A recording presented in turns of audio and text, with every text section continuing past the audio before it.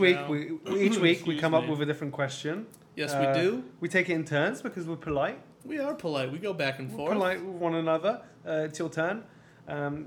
And you've got a list prepared because I have a list prepared. Every time you I think find of me a so question, interesting. Yeah, you find me so interesting. Well, that I you've got... find your mind interesting. Well, that's the same. Is it? I think so. Although obviously mind and body are like, separate. And also Which whole. could in turn be its own question, which I don't want to ask right now, which is, which are you? Are you mind? Are you your mind? Are you more your mind or are you more your body? So that's it. and Well, I'll quickly just do it now. I'll just quickly give you a little glimpse for future episodes. Like I say, I'm more mind, and I have to work to connect more with my body. Do you think? Again, this is not the question that I want to ask, but just in No, but I'm just so interesting that you've inspiration- got so many questions It's to ask not me. that you are interesting, No, it's but that the concept is interesting. I mean, I like that you are so desperate for me to compliment you that you're gripping onto anything that you can hold on to, and that's fine. Look, you've had a lovely week, yeah, where you probably I got did compliments have from a- all corners of the No, world. very, very few. You know that Julie didn't even reach out to me on Instagram, but she told you to tell me a compliment, which is very nice. And I She am didn't actually a big tell me. old I fan chose. of Julie.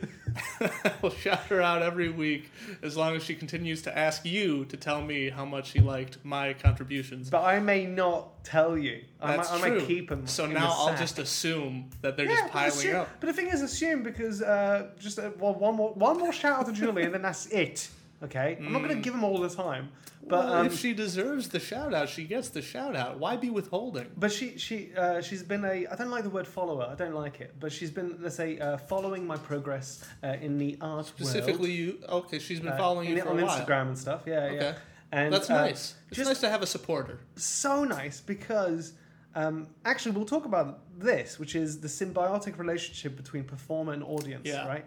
She has been invaluable in the last 3 years because it's been quite a challenging time, and she was there to go like, "Hey, I really like this video that you made." That's really nice. You And then all of a need sudden- 'cause people like At that. the moment, my videos are only getting like 10 views, Yeah. so then at least one of you is going, "I like it." And yeah, exactly. And the 9 of them are you just going like, I'm sure that it's up. I'm sure that it's going. I'm sure that it is.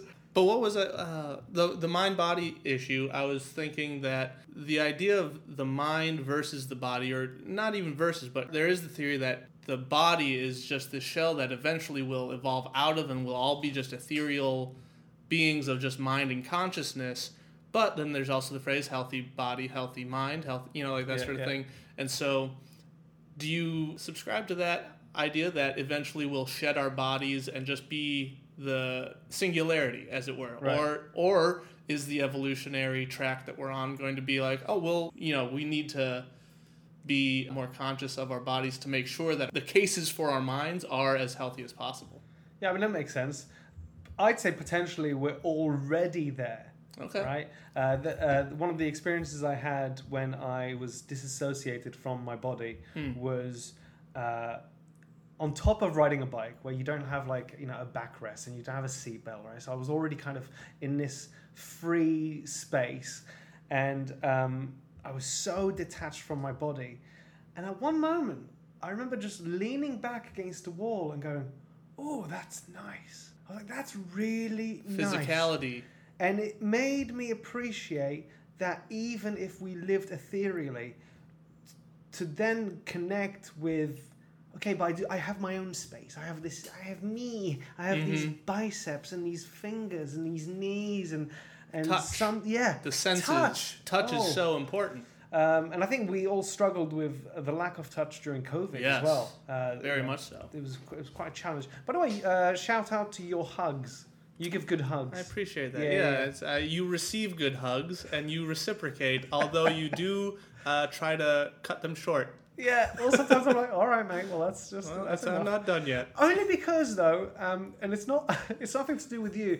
Is sometimes because I struggle with like what reality is. Sometimes I go, oh, is he like a demon that's trying to suck my energy? You did ask me that once, and no, I'm not. But there are some times, I will be honest, that I knew you had to be somewhere, And I was like, no, I'm not letting you go yet. It's like, but I really do have to go. It's like, that's too bad. Yeah.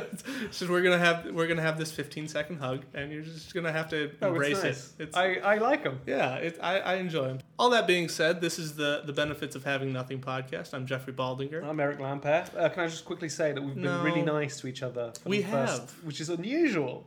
And I like it so much that I'm now creeped out and I want to be like rude again. That's fair. That's fair enough. We were kind of nice, and then we were nice, and now we're back to being kind of nice. Sometimes you have to pretend. It's good. You know, fake it till you make it, right? Of course.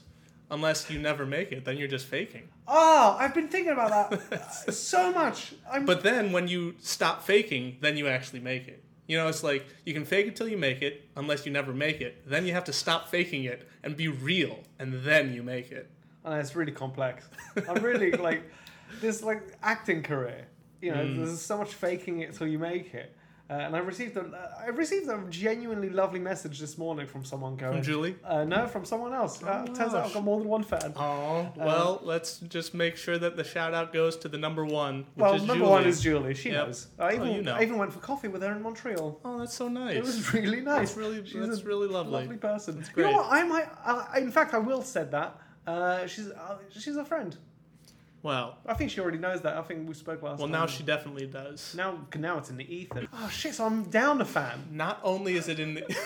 That's a good way to look at it. Well, not a good way, but another way. I'm down a fan. You're down a fan, I can't make friends with them.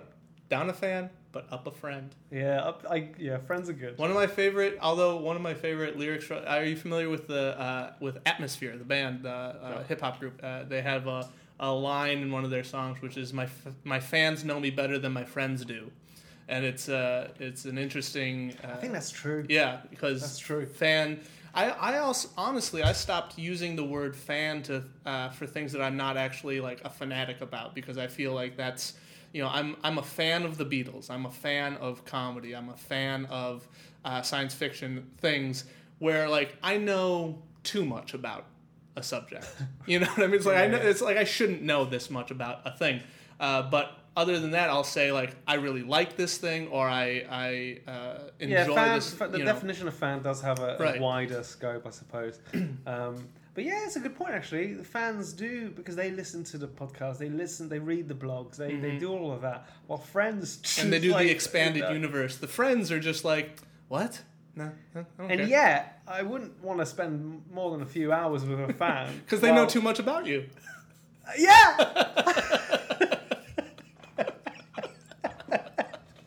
That's a great point. Too much about you. No, but then there's also the friends that know everything about you. They've been through everything with you. As in, there we go. It's not necessarily that they know details, it's that they've seen the growth. Maybe in events, and then they know, well, in that event, that's what shared experience. Yeah, and so you don't necessarily know, like, let's say that we've been on this journey let's say we've known each other for 20 years, blah, blah, blah, blah, blah, and we're really great friends, and we just have been through everything together. I don't necessarily know how you actually feel about certain things or what your specific experience was, but we went through it together, and you don't necessarily know what my inner dark thoughts are about it. Can you ever as well? That's the other thing. You can't really know, but we know we've shared that experience, so we're connected in a deeper way than if I just read your biography and it's like, okay, this is the thing. Yeah. We know something deeper about each other just knowing the experiences that we've shared. Yeah, good one. Well done. Well, I don't know if that's condescending or sincere. I don't know necessarily. It's the... You're going through the good. kind of... You're good with words, but like, get on with it. Where's your question? Oh, you're impatient. Oh, I get it. You already know I'm impatient. Oh, that's right. You're impatient. Jeff and I play chess. You're being very impatient right now. I'm just trying to let you know that I'll get to it when I get to it.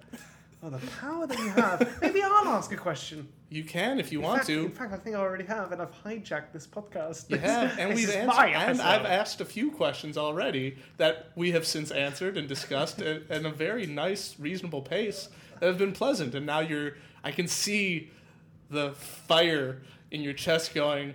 I think it's because I'm holding a lighter. Possibly. Yeah. My lighter's bigger though.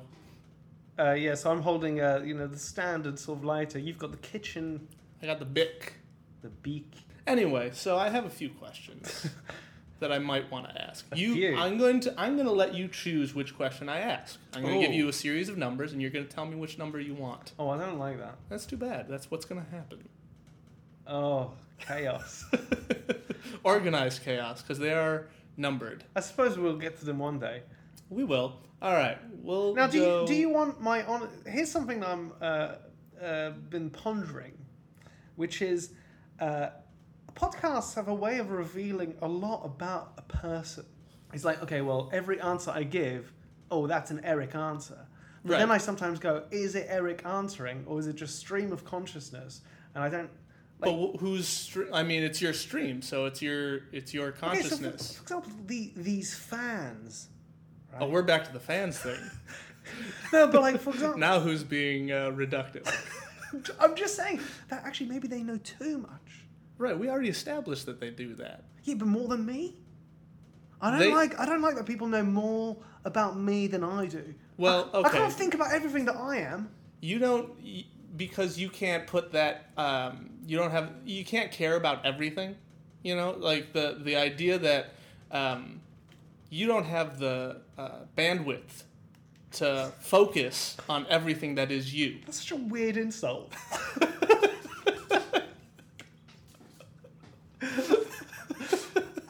I felt like that was an insult, and the thing is, I'm too dumb to work out what it means. I just know it. No, it's just the capacity. The by the way, I tapped my brain Yeah, when I you said tapped, capacity. you tapped your head. I said, oh, okay.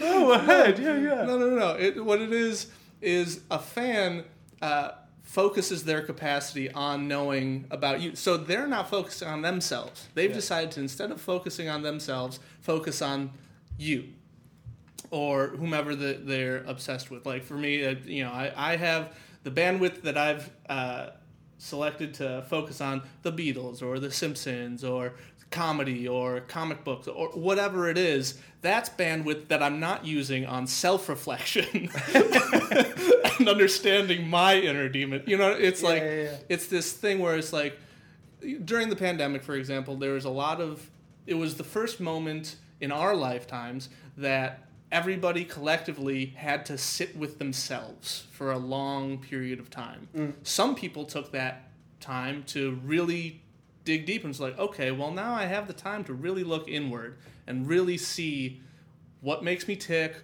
why I am the way I am, what are my demons, what are my triggers, what are my traumas, things of that nature, all that stuff. Other people took a glimpse inward and were like, nope, nope, not going to focus on this. And I'm going to focus on everything else. This is where you get the Karens, all the craziness. But so the fans... I'm intrigued by your inner demons. Yeah, so am I. They're fascinating to me. Do you know, are you friends with them? Frenemies. Yeah. It's like a kindly rivalry where it's like, you got me this time. So here it is. Do you want 2? Okay, yeah. Wait, you're starting with 2? Yeah. Why can't you just go on 1, 2, 3 like normal people? Why are you going like Because for a 2? I'm not going to do number 1. Yeah, okay, but you don't have to say that. Like, you could have just gone, okay, well, 2's number 1. That's the first one I'm it's giving. not. Oh, It's number 2. All right, we're doing. I don't like this system. That's too bad. Well, you don't have to like it. It's not your system. Yeah. It works for me. Yeah, but in a way, It works for me, and so that's all you have to worry about. Yeah, but that's what In that's fact, what the you don't DMV have would say. You don't have to worry about it. Yeah, but I'm giving you choices. You just have to select the choices. You started with 2. Yeah, exactly. That's the one that I'm starting with. Okay, go on. What's next? 7? 1. No, 2. 7 was the next one. I want 1. Now that I know that 1 exists, that's the thing. Now that I know 1 exists, I'm intrigued to know why you don't want me to answer that one. That's the one I want. You want number 1? Don't lie to Don't me. be peeking. I like that we both went and don't. I'm saying don't, like... I know what you mean.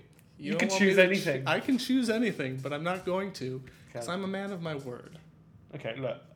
you don't. If you don't want one, if one doesn't feel right, we don't have to do that one. I hear that bottle spin. That's ASMR. Yeah. So we have 2, 7. You know what I want to ask you actually? Number 6. Oh, so you want to ask number 6 now? I want to ask you number 6. So you're removing your process, which you said you loved. No. I do love it. This is the first time I'm implementing it, but I do love it. But I just reread number 6 and I really like it. But I'm still giving you the option to not pick it. No, I think I'm happy to save it for another time. If you're feeling 6, let's go for 2, 6. 7, or 6 are the options. It's 6, mate. Really? If that's the one you want. Well, it's the one that I feel like could garner some thought, I think. And come on. Everything garners thought. That is fair. That's a fair point. Yeah. Go on. 6. Are you getting impatient? Yeah. Nice. You know me. So me and Jeff have been playing chess, and the 3 days. The score is now 3-1. I think you've beaten me 3. Yes. Yeah. So Jeffrey is, I was going to say very good at chess. I'd say pretty good at chess. I'm pretty decent, like decently good at chess, as long as, here's the thing, and this is the big caveat, as long as I have time to, and like I do so we a have lot to play of 3-day games. I do a lot of analysis where I essentially like I'll pull up a board and I'll like make moves and I'll try to predict where Eric might go after that, and based on that I'll move a thing. But this is what I actually like, right? Is because I don't think anyone likes losing. No. But I've actually enjoyed the games that we've played because I'm so not used to having to wait around for someone to make a fucking move, right? And so like, it's interesting that it revealed something about me. Because like normally when I play chess online with other people around the world, it's just these 10-minute games, right? And there's a lot of beauty in that flow, and I really like it. But all of a sudden, these 3-day games, I've become simpler. But like, chess move. Like I made so many mistakes. Mm-hmm. So I need to learn about patience. Patience is, in and of itself, a virtue. Okay. Number 6. Okay. Are you more afraid to admit your deepest fears or your deepest hopes? I don't know what my deepest fears are anymore. Okay. So that's a difficult one to answer. Yeah. I don't know what my deepest fears are. In terms of hope, I don't know what my deepest hopes are. Okay. Because this is the first. I don't want to bring it back to that. But we will. Kind of. It's a fun. But also, you know what? You can play a drinking game with this podcast as well. Yeah. And by drinking game, I mean anything that you enjoy drinking. It could be water. It could be soda. It can be alcohol. It can be whatever you want. Has to be blood. No, okay, or blood if you're some sort of vampiric. I know they just introduced vampires into the MCU again, so it's one of these ideas that you can enjoy with whatever drinking game you want to play. Every time Eric brings up that I had amnesia once, and so but also talking about the thing that we briefly discussed, which is the body, mind. Yeah. Can we live in consciousness and stuff? Since feeling almost as if I am not only with consciousness, as in I have a consciousness in my mind, in my body, in my skull. That's where like Eric sort of lives. But I also live in consciousness. Mm-hmm. My body is in a living ecosystem, like one ant among many. And I have seen these synchronous moments that can be discussed mathematically, right? It doesn't have to involve a god. I can understand how, you look at a leaf and there is mathematical patterns there. Yes. I could have been witness to a sudden mathematical symmetry, coalescence. Yeah. But that is so unbelievable to witness. That is also what I would attribute to a godlike experience, a sudden like. Ooh, Sudden I symmetry. feel like I'm in a script. Right. I feel like Seeing the cameras. I've as been it were. so suddenly guided Yeah. that it feels just supernatural. Not necessarily supernatural as in heroes, but like Right. just natural. Or But Supernatural, like the television show. I haven't actually watched it. Neither have I, but it ran for like 12 seasons. Oh wow! So they've Yeah. done well. They've done well for They themselves. know what they're doing. Yeah, yeah. But I'm talking about a nature that I Excuse me. couldn't before believe, and now all of a sudden the idea of consciousness existing after death, I can understand it scientifically.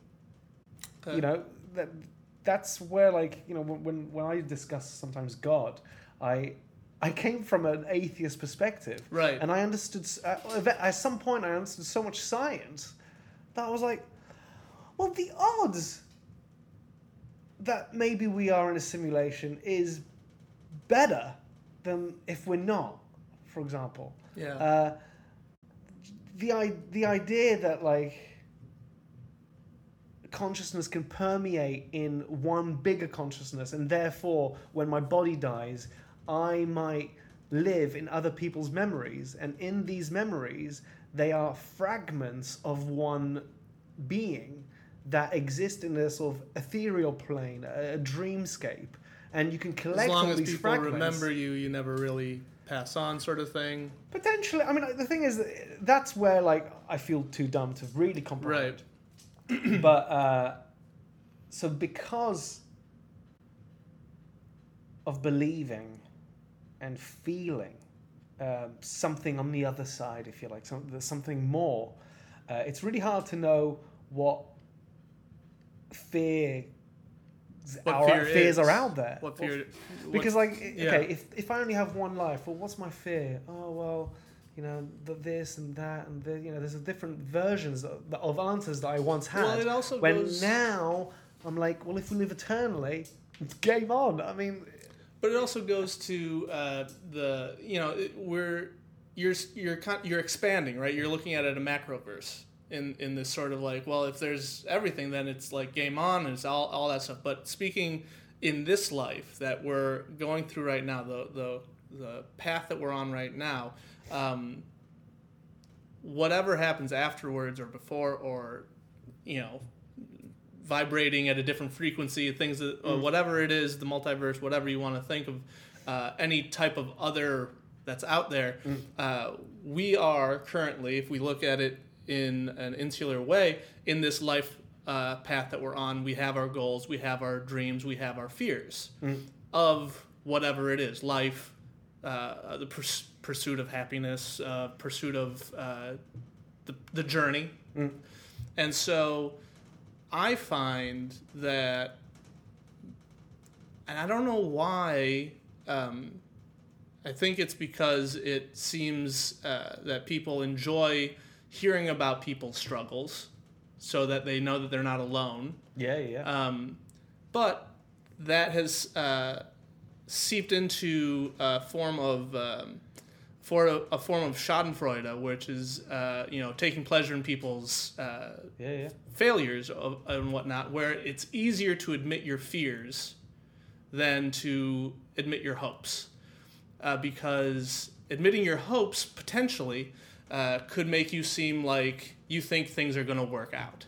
You have an idea that you think you're gonna be able to do that, and it's a thing that you want to keep to yourself just in case. I don't want to jinx it, it's like, but you can admit you're just like, I'm afraid of, not getting the raise. I'm afraid of not getting the promotion. People's like, oh yeah, I relate to that. Things never go our way. Is it blah blah blah blah blah? Right. Things of that nature. So I find that more people are way more willing to admit what they're afraid of than what they are hopeful for. I think that's true. When I first moved to America, and then occasionally I'd go back to Europe, I would sometimes call it an American attitude, where I would suddenly be prouder to say my achievements. I'd be prouder to be like, no, I look forward to the future because whatever. Personally, I'm an open book. Yeah.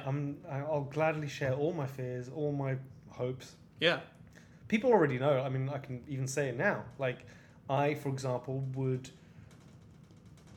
love it if I won an Oscar down the line. Yep. Right? Now, I already have come to terms with accepting that that's kind of, I'm pretty sure that's out of my control. Like, I'll do my best, right? I'll just do my best in this thing that I love, this passion for cinema. Yes. But ultimately, it's out of my control. So I've already accepted that I probably don't have it, right? Like, who knows? Who knows what's out But there? that's the thing, is who knows? It But- could happen. It could not happen. Right, but this hope, one thing that I've discovered, which is I think is important for everyone to have something like that, is it keeps me on track amidst the chaos. Yes. So every day I wake up, and if I don't know what I want to do, well, what could help towards an Oscar? Well, Right. write a script, learn a monologue, practice some accents. You know, there's always something. Do you have that any I in your could arsenal do. you want to share with us right now? Well, So you can just say no. That's fine. If you didn't have any, that's fine. No, you don't but have to this say. guy- You don't have to say anything. But that's. I'm a but, fisherman. But no, no. Do you want to meet him? I would love to meet. Anyway, I loved what you said Gregory. about what if you don't have necessarily a thought of if you're feeling overwhelmed of anything. It's really good to focus on your hope and what can help with your hope or your passion or your dream, and that can give you some guidance amidst the chaos. But that, for example, my personal hope, right? That's a one life scenario. Well, so Because- that's the life that we're living currently, right. potentially. Who knows what's going on, right? So sometimes I am perplexed because I go, if I live eternally, what am I doing here? Like, what's the point of this? Well, that so is it's another that reason is why the hope is question. important. That is another question of if the afterlife is so much better, why? And you can also play a drinking game to how many times we get back to this, which is why stick around, which is essentially finding your purpose, finding your passion, finding what can Share with me your hope. Well, so a big hope of mine is to truthfully make. I've written a script. I like how you're being a little bit nervous there, a little bit Well, stumbly. it's something tell that I me. rarely verbalize. And that's Oh. one of those things where it's like Interesting. I'm very comfortable talking about the fears and stuff like that, but the hopes is like I've always learned to kind of like, hey, keep your head down, just Why? do your work. It's just one of those things where I don't know where it came from necessarily, but it's just the thing where it's like if I, just keep my head down and do the work, and I don't want to. I want the work to be my work and not have people constantly asking me, like, hey, so this thing that you said you were going to do, like, I haven't done that, and then it's this thing where it's like, okay, But how? But those people that, let's say, ask those questions, they can. could you not? But what I'm saying is, could you not see them as people that keep you accountable? Exactly. That's the other thing and that's the better way to look at it is Yeah. keeping you accountable. Now, I'm getting better at doing that, of allowing people to keep me accountable. But one of my hopes is to create this film of a script that I wrote that I have sirens. Do you think they can hear it? Absolutely. Text in if. Can you hear think the sirens? you can hear And the sirens. do you know what type of sirens they are? Are they fire, police, ambulance? Oh, interesting. I don't actually know. Give us your thoughts. I don't know what. I think that's fire. Think it's fire? Yeah. I think Okay. that's a fire. I believe it's an ambulance. Okay. Yeah. Well, what if like it's a burning building? There's going to be some There's going to be both needed. potentially. Maybe we're both right. Maybe we're both wrong. different origins. Give us though. your thoughts. The benefits of having nothing podcast. The amount of times I see an emergency thing and I just want to follow them just to see if I can get involved. Yeah, I'm glad that you don't. There's so many different ways you can get involved. Right? Absolutely. Like, you Like can getting out help. of their way. Yeah. Making sure that they're able to do their jobs. Yeah. Or for example, like how the criminal always returns to the scene of the crime. Like If it's a criminal thing, yeah. right. So I would like act sort of suspicious, right? So then they're like, "Who's this So kid?" you'd get in the way. You'd be actively not helpful. You see, that's one way of looking at it. I I see think it as it's the way to look at it. well, no, all powerful theatre. So I would give But them theatre. still getting in the way of the investigation. But is it getting Creating red herrings where none need be. Sometimes these people that work very hard giving their lives for others need to be entertained. Right. And I think that And maybe they can entertainment do can that come from without, any direction. without getting in the way of a serious investigation. No, turn off the fire, make sure that Turn off the fire. make sure that everyone make sure that everyone's safe, but also like in the periphery, who's that guy? Puzzles. Create a scenarios. distraction so that maybe they might miss something that causes a lot of damage. And then I'll be And, like, who's that guy? Ask him questions. Hey, what's up? Yeah. Hey. And then you get put away for obstructing justice. Yeah, but then what Or great manslaughter. story, what great story for everyone. No evidence. Prove to me that I burned that building. No. Obstruction of justice. Oh. I don't think And that'd be- incident, so manslaughter, so unintentional manslaughter, I think would be the crime that you would be convicted No, with. theatre, right? Because Intentional theater that distracts from people doing their jobs to save lives. okay, the definition of distraction, I think, is where we're struggling between you and Potentially. I, Jeffrey. I wouldn't go there and just sort of have a lighter. Just Nice sound effect. thank. I did that with my mouth. No, you didn't. You could have kept the ruse I going. could have, but no, I'm not going to. Listeners they can't use These their eyes. listener will always be able to imagine. I wouldn't distract them from the operation. I suppose I would do like a side piece. You'd be their side piece. No, like a piece of part of like a promenade. So you'd like street perform, and you just be there. Yeah. And nobody would.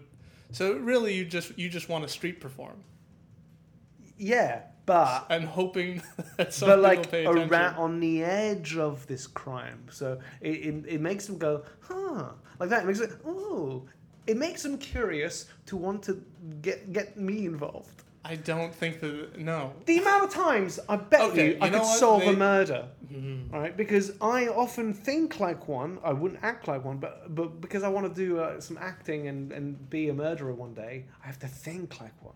Put me in a scene of a crime. I bet you I could solve it. Well, there we have it. If there are any police detectives listening, contact Eric Lampere, and And Give I'm him- serious. give him a ride along. And I'm serious. This is not a joke. mm-hmm. I'm very serious. I know. Because the whole consciousness thing. I think that sometimes I feel like I've hacked it, and I'm in. But maybe that's the hack. Maybe that is put inside of you to make you to make you feel like I've hacked it, so I don't have to worry about it I have anymore. considered that maybe I was poisoned Yeah. by the bigger consciousness. The consciousness to But let actually, you know, no. like, hey, this guy. We like to make him think that he can solve things, but he can't. Yeah, he's a village just a little- idiot. He's a little, look at his little But at top the end of the spinning around. At the end of the story, the village idiot always goes, "Aha! Look what I've just worked out." And it's usually just a circle in a square puzzle. Now, who knows what I'll bring to the table? But Probably many people, but it's a nice hope. It's a nice hope that you're not No, afraid to you gotta- share. see, I'm not afraid. You're not afraid to share that hope. afraid. Hope. I've blended the two. You're not afraid to share your hope, delusion, but hope.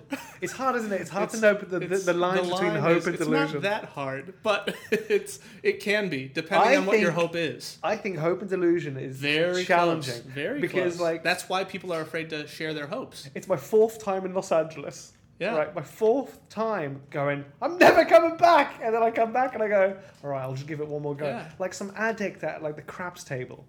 And a part of me feels like I am actually in the right place, right? But is that accurate, or have I deluded myself to feel like I'm in the right place? And so Potentially. I'm... That's the This line. pursuit of a cinematic career is The entertainment requires delusion a little delusion and self-awareness, and it's really hard to balance the two. So hard. It's really hard to balance the two because you need both. You need delusion to think that you're worth everybody paying attention to, but you also need self-awareness so people can relate. And it's this thing where, so again, to share my hope is to create this film that I've been working on for a while, this script that I just have put everything that is essentially in my brain into this script that I really want to do. I also want to be in movies. I want to act in movies. I want to be a regular at every comedy club in the country, in the world. I want to be a performer. You're quite greedy, actually. It might be. Those are my hopes. I want this. I want that. That's another reason why it's scary to admit those things, because you seem like a little greedy little pig.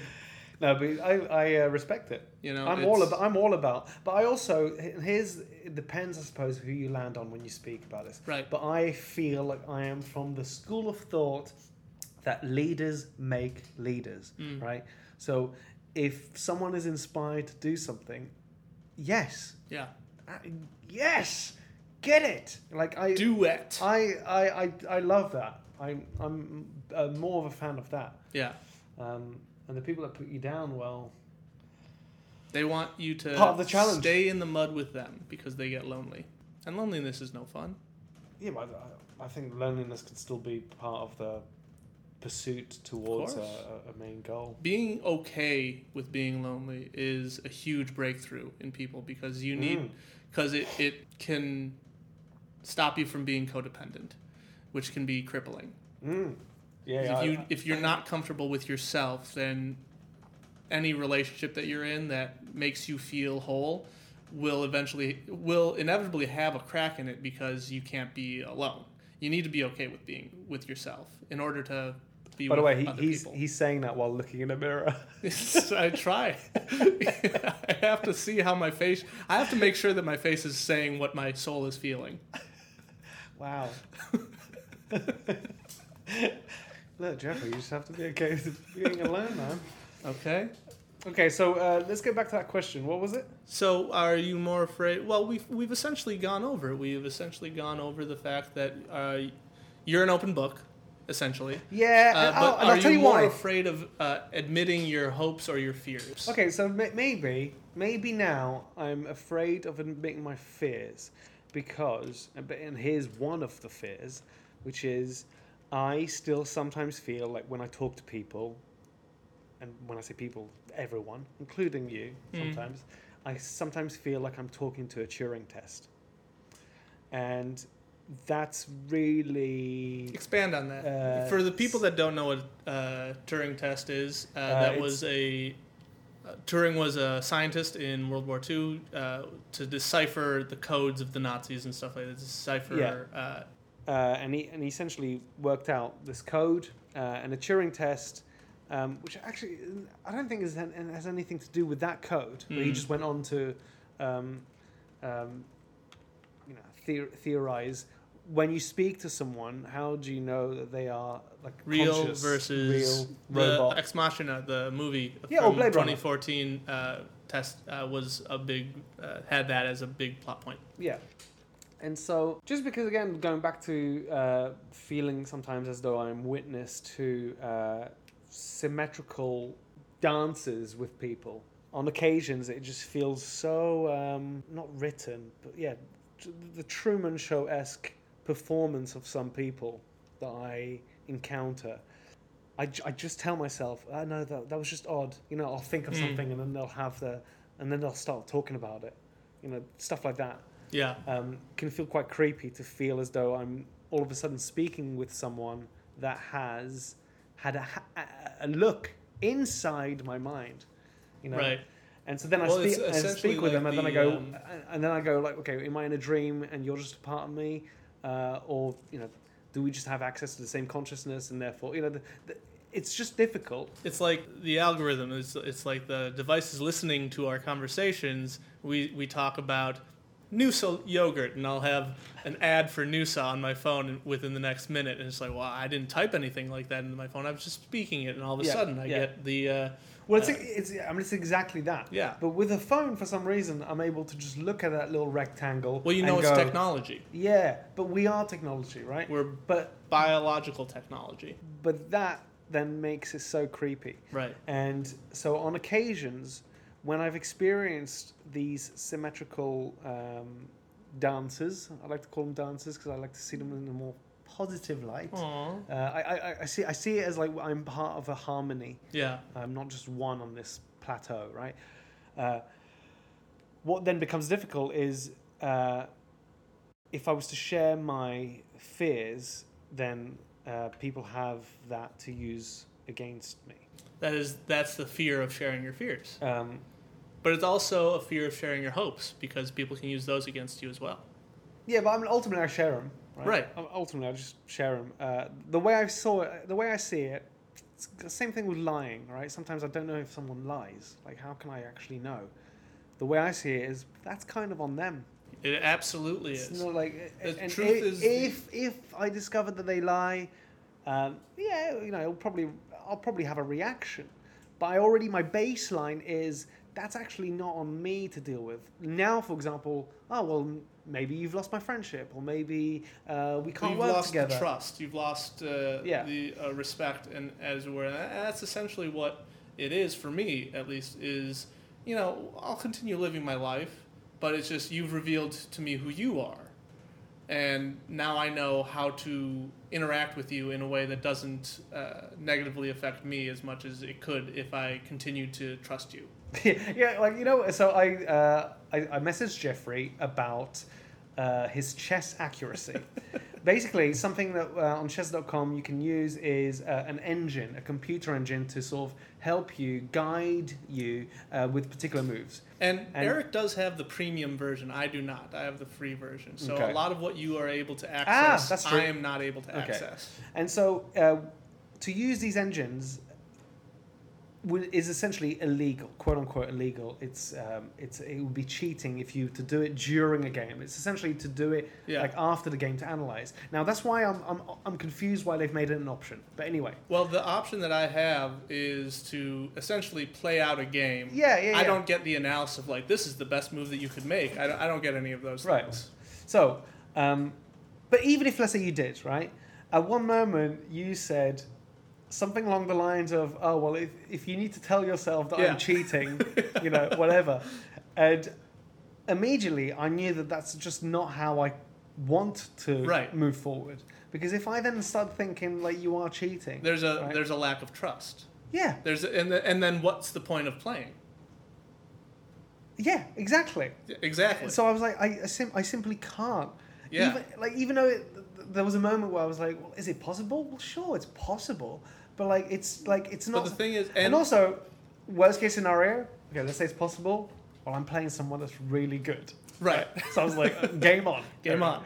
But I also know why. I just know you, so I feel like you wouldn't do that. And the other thing is, and if we're getting super technical, what I'm doing, if we were playing real chess, I wouldn't be able to do that. I'd have to keep my hand on the pawn or the knight, or I couldn't remove the thing, and I couldn't play out a game. I couldn't if I go here and move your pieces at the same, I couldn't do that. Yeah, I think the playing out a game before you make a move is just really good to learn, right? Yeah, and it's essentially because this is the first time.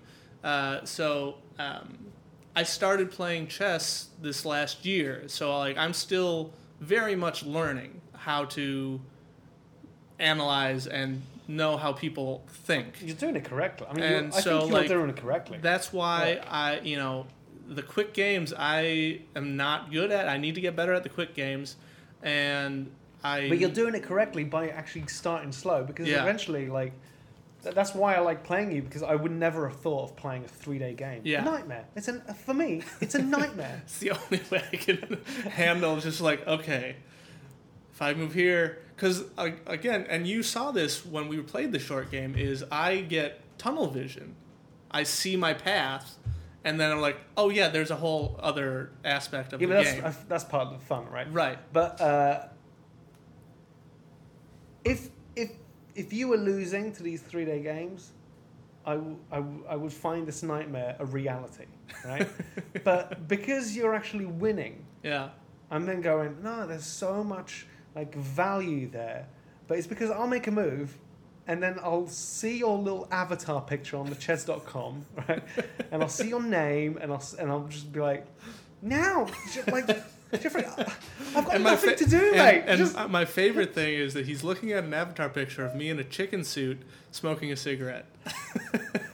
It's just like, I'll move when I'm good and goddamn ready. Yeah. Which annoys me even further. But going back to the point of, I chose to go, well, no, I can't think that you're cheating. Right. Because that would ruin our games, ruin our friendship, because it would just permeate. It would just sort of permeate in other things. Because there would be a lack of trust. And I'd feel the same way. If I found out that you were using a computer or a thing to just like, I'm going here, it's like, I'd lose a respect for it, because another thing that you do on this chess, like I've been playing some other people as well, but the moves that you make are vast, like, I'm like, okay, these are vastly different moves that are made. Have you heard of the Shannon number? No. So the Shannon number is how many possible games there are on a chessboard after 10 moves. So after 5 moves by white and 5 moves by black, the possible amount of games on the board is 69 trillion. Right? Damn. Supposedly it's more moves than there are stars in the universe, right? So when you comprehend that, it's one of the reasons why, and the chess cheating is only brought up to me because it's currently a scandal in the chess community. Really? Carlsen, Magnus Carlsen is the world champion. Okay. And he played a guy called Hans Neumann. No, and Hans Neumann beat him in one of the games, and supposedly Carlsen was like, he cheated. And it's a shame because it looks both like, oh, you're being a sore loser, but the thing is, Neumann has a history of cheating. Oh. And what's interesting is how challenging it must be for Neumann. Newman as well. His name is Newman. If he didn't cheat, and he has a history of cheating, then that will follow him forever. And that's the downside of cheating. That's one of the things where it's like, well, that's gonna follow you around. But how can someone grow? Because I've in my 20s literally cheated, and then when I lied, it was out of fear. Mostly, it wasn't trickery. It would always be like a fear-based lie. That's typically, I don't know typical, but lying based off of fear is kind of the fight or flight response. Like when somebody yells, like a parent yells at you, or social something's survival. Like, social survival is so key to our survival that actually lying and gossiping. But because I don't like to partake in gossip. It's either. Like the old Norm Macdonald joke. It's like, sometimes I lie, I don't know why, and they're meaningless lies. It's like, hey, did you see this movie? Yes. You didn't see the movie? So the open book thing. Yeah. The reason I don't lie now is so I don't have to remember anything. Right. I mean, that's the thing. It really is. If you tell the truth, you never have to remember what you've said, because it's always going to be the truth. But you never know how someone else is going to remember it as well. Memory is frustratingly intangible and malleable. I want to do a show called "That's Not How I Remember It," where people kind of talk about the stories of their past, and then just kind of this is how I remember it, and then somebody's like, oh, that's not how I remember it, and they go, and you kind of have to decipher what is, and it's usually somewhere in between the two, because it's, the truth is always in the middle of two perspectives, because everything that I look at in my memory comes from my bias. Everything you come at from your memory comes from your bias, and it's not objective. It's subjective from our lives lived. And I think even if, let's say, there was 2 people witnessing something, even those 2 people would miss out on so much. So yeah, who knows? Who knows what's going on out there? No Bloody idea. Bloody mess idea, mate. It's one of the reasons why I want to live in the woods. Oh, live in the woods. Once again, go into the woods. And I understand your want.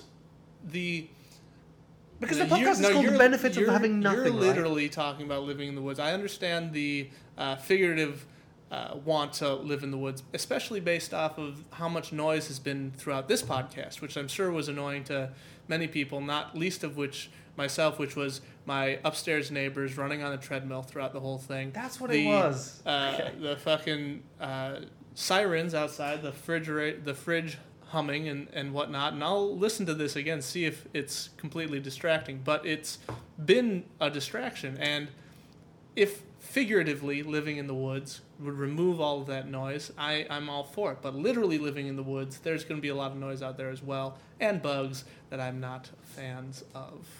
True, but for some reason I find natural noises just more soothing. They are. I agree with you. They're more naturally soothing, and it can lend to meditative experiences. Yeah, I'm able to focus to like these crickets or locusts or whatever insects are like in my local area. Like I'm able to focus on them at night, and I go, oh, this is really nice. And frustratingly, I never thought about my neighbour's dog. And since you brought it up last podcast, I went out to my balcony twice and I looked at it and I went, I'm going to murder you. I'm going to murder. Very difficult to know where blame is if one is murdered. It's the owner. So it is the owner's fault. The owner's fault. If I murder the dog. Well, no. That's your fault. But because you're misplacing your anger, because it's not the dog. Anybody who punishes a dog for their misbehavior is punishing the wrong person. It's a lot easier to murder a dog than it is a human. Well, you'll get a lot more hate for it, though. That's true. But I won't tell anyone. I'll tell everybody. Because I don't want to lie about by the way, listeners, sometimes I imagine things and don't actually do it. I won't be murdering a dog. But I was intrigued because twice I went out on the balcony. The first time was just a vent, right? And the second time I looked at it and I was laughing sort of with it. I was like, I'm going to eat you. I'm going to eat you if you don't shut up, right? Well, was this Seinfeld episode of Elaine trying to get rid of the barking dog as well? Yeah. It was quite funny, but the first time I went out there, it was irksome. Yeah. And you love that word? Yeah, that's why I brought it back. I didn't say it at all today. And I was wondering, when people say that, oh, you shouldn't punch someone, they're just words. Using, for example, Chris Rock and Will Smith, it's very topical. Very topical. I believe that words can have such an impactful and penetrative effect on someone that they transform the body which heard those words in such a way that the following actions may not actually be under that control of that person.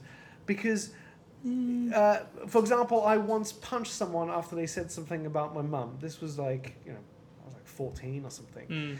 It was so instinctive. Was it your mama joke, or was it something? No, it was something legitimate. Something legitimate. Okay. Something incredibly rude. It was also from someone that did not deserve to be able to make a joke like that. Well, so my thought on that is, are you finished? Jeffrey, that's never stopped you. It's true. It's true. I wanted to be a first. But my thoughts on that are the sense that, there's the old, I think it's Tyson who said it, but everybody has a plan until they get punched in the face. And there are a lot of people who act in ways it's clear that you've never been in a physical altercation and you're acting as such, where there's no consequences for your words and things of that nature. But I feel... So I agree that there is a visceral response to a lot of things that are, the old, sticks and stones will break my bones, but words will never hurt me. That's blatantly false. Words can hurt. Oh. Words can cause immense damage. However, I will go further, just quickly. More damage. More damage, exactly. I would say more damage. There's a great line in Star Trek Deep Space Nine where the character of Garrick, who is a Cardassian, got beat up and... He's a Kardashian. Cardassian. But I missed that episode. But he gets beat up by a bunch of Klingons. and he refuses to press charges. And the doctor's like, "Why are your ribs have been broken, your nose is broken. Why not?" And he's like, "Ah, yes, but my bones will heal. The barbs I got off at them, many insulting their mothers, will last for a lifetime." Yeah. and it's true, but my thing is the hitting, the slapping, all that stuff is you couldn't find the words to respond. Sometimes I feel like there aren't words. But I believe that always are.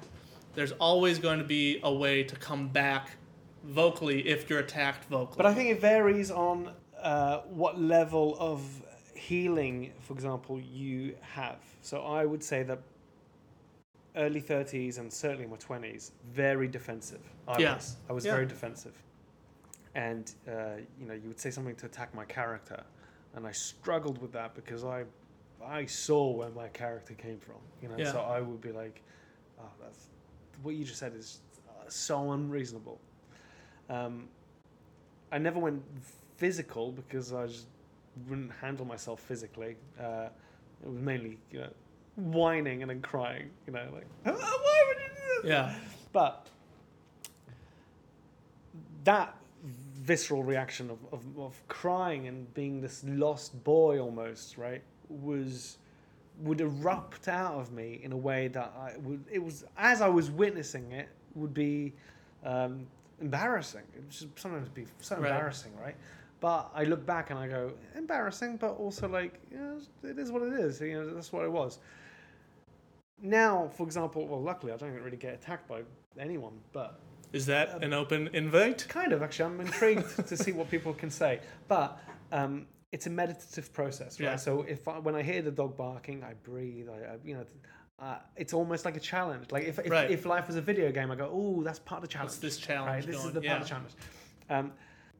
Just in my experience, I have seen some things just come out of me and out of anyone that feels like instinctive. It's. Would you say that a mimic octopus is a liar because it can change form? Would you say that like a porcupine attacks you if you put your hand afraid? Out? It's like fear-based, but those go back to animal instincts. But if someone knows better and uses one's tragedies or wounds from the past and triggers an emotion and something out from words, then sometimes I go, the responsibility is on that person. And I've been punched, for example, before. And I remember when I've been punched a couple of times, right? But there was one time I was punched. And Not I was surprised. There was one time I was punched and I was like, "Oh, I learned something there." Well, there is that aspect too, where it's like, "Oh, now I know where the line is." Now it's that whole like. There's a lot of idea of like once you get into a fight, where each other's boundaries actually are, and then there's that quote unquote respect thing. But I don't see that as respect. I see that as base.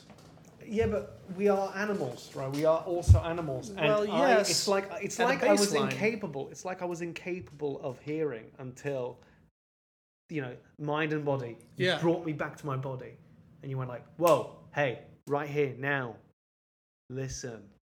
And then all of a sudden, every baggage that, let's say, I would have, and vice versa, anyone that gets involved, all these baggages, these reasons why we go on the assault or the defense, all of a sudden, in the here and the now, they don't actually exist, right?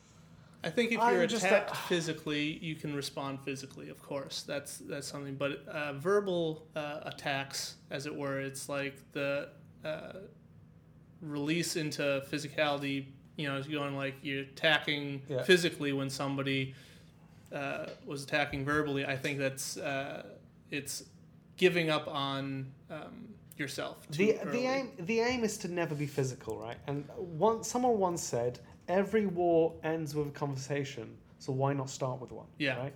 I like that. That's ultimately what I aim for. But I have met some people who honestly, what they need is a few slaps in the face. Of course, we've all met people who's like, they need to get slapped in the face. They need to do that sort of thing. Is it a disservice to not give them one? But the problem with that is it can get very much into might makes right, which is not something that we want to go down into. No. You know, it's sort of thing where it's like, you know, there's a lot of people who are like, hey, you need to get punched in the face, but it's like, do they, or how can we verbally punch them in the face in a way that makes them realize what they've done? Okay, my example would be, and I know it comes from a movie, but the reason it's in that movie is because it holds value. In They Live by John Carpenter, there is that fight scene. Do you remember it? Mm-mm. It's one of the most ridiculous fight scenes because it's overly long. And the reason it's overly long is because it's like, if I'm correct, it suggests that this guy had to literally get beaten to see the truth, right? Like, that's what I mean by like when I was punched and I was like, you just removed one of my masks, you know, that kind of stuff, right? And get you out of your bubble. Yeah, and pop the bubble, as it were. I you know, I'm just intrigued by how does a society punish is not the right word, but along those lines. How do you punish these people that just write these nasty things, right? And without repercussions. And then as soon as someone goes, well, one punch, I'll arrest that person. That's a nasty person. Oh, keep doing your podcast on spreading hate. I'm sorry, but like those words are poison.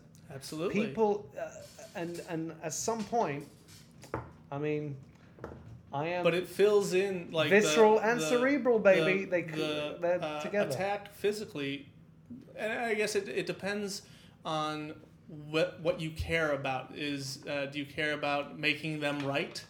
You know, you attack physically, it creates them as martyrs potentially. It creates them as being right. That the side against them are just out to get them. Things like that, you know, like the way that they navigate their words can create this thing of like, oh well, navigate their words like I'm not doing. No, but the reason I'm laughing is because I'm going, why did we discuss this? Oh yeah, the dog. The dog. So, the reason I wanted to kill that dog. And you have to treat the dog with words. And with that, I must tell you that this has been the benefits of having nothing. It's nice. That's so nice. By the way, is it still recording? Still recording. And by the way, this has been the benefits of having nothing. You've said it for the last 3 minutes. That is true. Benefits of having nothing. Benefits of having nothing. So this is the benefits of having nothing.